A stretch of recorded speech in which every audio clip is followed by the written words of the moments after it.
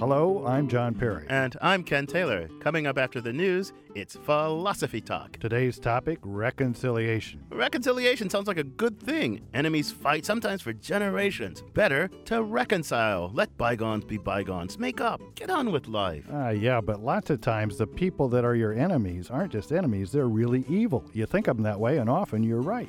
But John, an eye for an eye will eventually make the whole world blind. Very pious, Ken, but it's not that easy. If you put out my eye or kill my child or destroy my village, maybe I can forgo putting out your eye or killing your child or destroying your village. But reconcile? Not any satisfaction? No justice? Maybe it's not an either-or thing.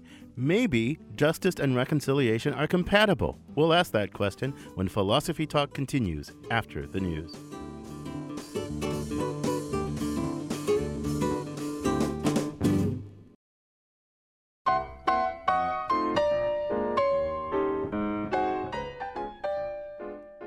Welcome to Philosophy Talk, the program that questions everything. Except your intelligence. I'm John Perry. And I'm Ken Taylor. We're coming to you from the studios of 91.7 KALW, local and innovative public radio for San Francisco. We're continuing conversations that begin at Stanford University, and in this case, at the Stanford Humanities Center, co-sponsor of today's show.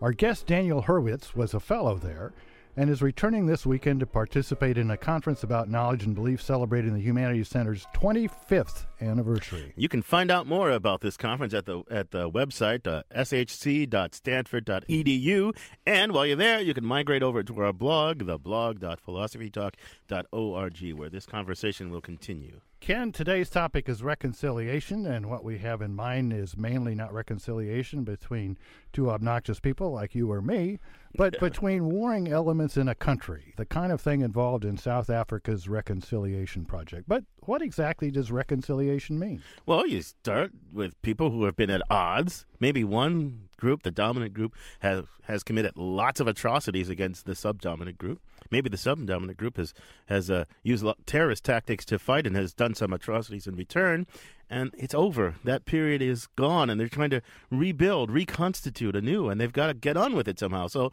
instead of like everybody taking revenge or retribution on everybody else, they reconcile by some process. By some process.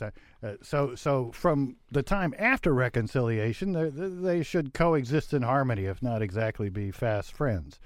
But I have a little trouble understanding what's supposed to be the relationship between reconciliation and classical conceptions like justice. Are they alternatives? Let's not worry about justice. Let's reconcile and get on with it.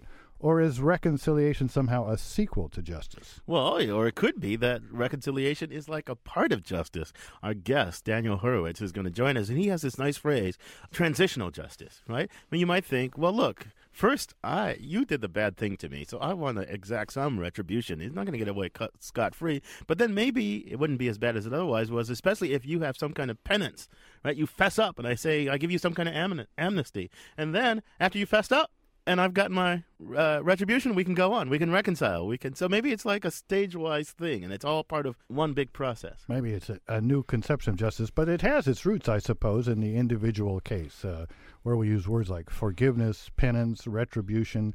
One person has to reconcile with someone who's done them harm because they're going to live in the same community, maybe in the same family. So maybe some attention to the individual case would help us understand the social case. Well, I think you're right about that. And our roving philosophical reporter, Amy Standen, went out and talked to someone who achieved a degree of reconciliation. She files this report. My uncle was the youngest of my grandmother's children. My cousin was the oldest of her grandchildren. For me, that feels significant somehow. Pat Clark is the director of the Fellowship for Reconciliation. When she was a child, Clark's uncle and then 6 months later her cousin were murdered. There were those in our family who were absolutely ready to seek vengeance. There are those who were just overwhelmed by grief and were paralyzed by that grief. But the response that probably had the greatest impact on me was the response of my grandmother deeply spiritual woman who basically said that, it's not ours to seek revenge, that ultimately God will make this right. One of the murderers was brought to justice and later reconciled with the family, but the other one, the woman who killed Clark's uncle, was never punished. I think the conditions for reconciliation are having an understanding and acknowledgement of what happened, number one, and some sense of accountability, but also basically making a commitment to moving forward in a different way. And again, that doesn't mean you become fast friends, but it does mean that a willingness to look at things through different perspectives, a willingness to struggle through issues, and most importantly, I think, a different appreciation for the humanity of people who you view as different. I think reconciliation in my family situation gave us a sense of, first of all, not being defined by this terrible, actually two very terrible tragedies. I think it also gave us a sense of the value of all life and the need to hold it sacred. Forever and ever, we will be connected to the woman who killed my uncle, and we'll be connected to the man who killed my first cousin. Because you can hardly think of either of those people in our families without thinking about what happened to them. So I think part of reconciliation is about, do we want to have that connection always be one that's filled with anger and hate. We knew the woman who killed my uncle. We knew the man who killed my first cousin. We knew their families. Good people. And so I think there was also this recognition that even with good people, bad things can happen. I have 2 nephews and a niece that I'm raising, and, I've done the best job that I can do. I think they're wonderful, affectionate, caring individuals, but I can't guarantee what their life's paths will be. So if they're engaged in something that's wrong or, God forbid, horrible, I hope that folks who are judging them will have some grace in that judgment.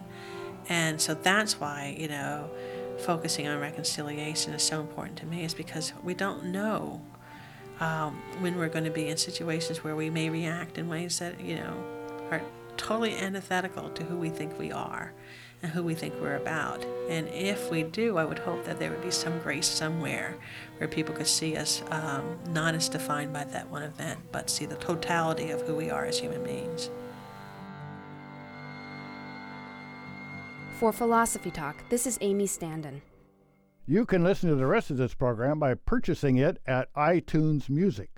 Or for unlimited listening, become a subscriber at philosophytalk.org.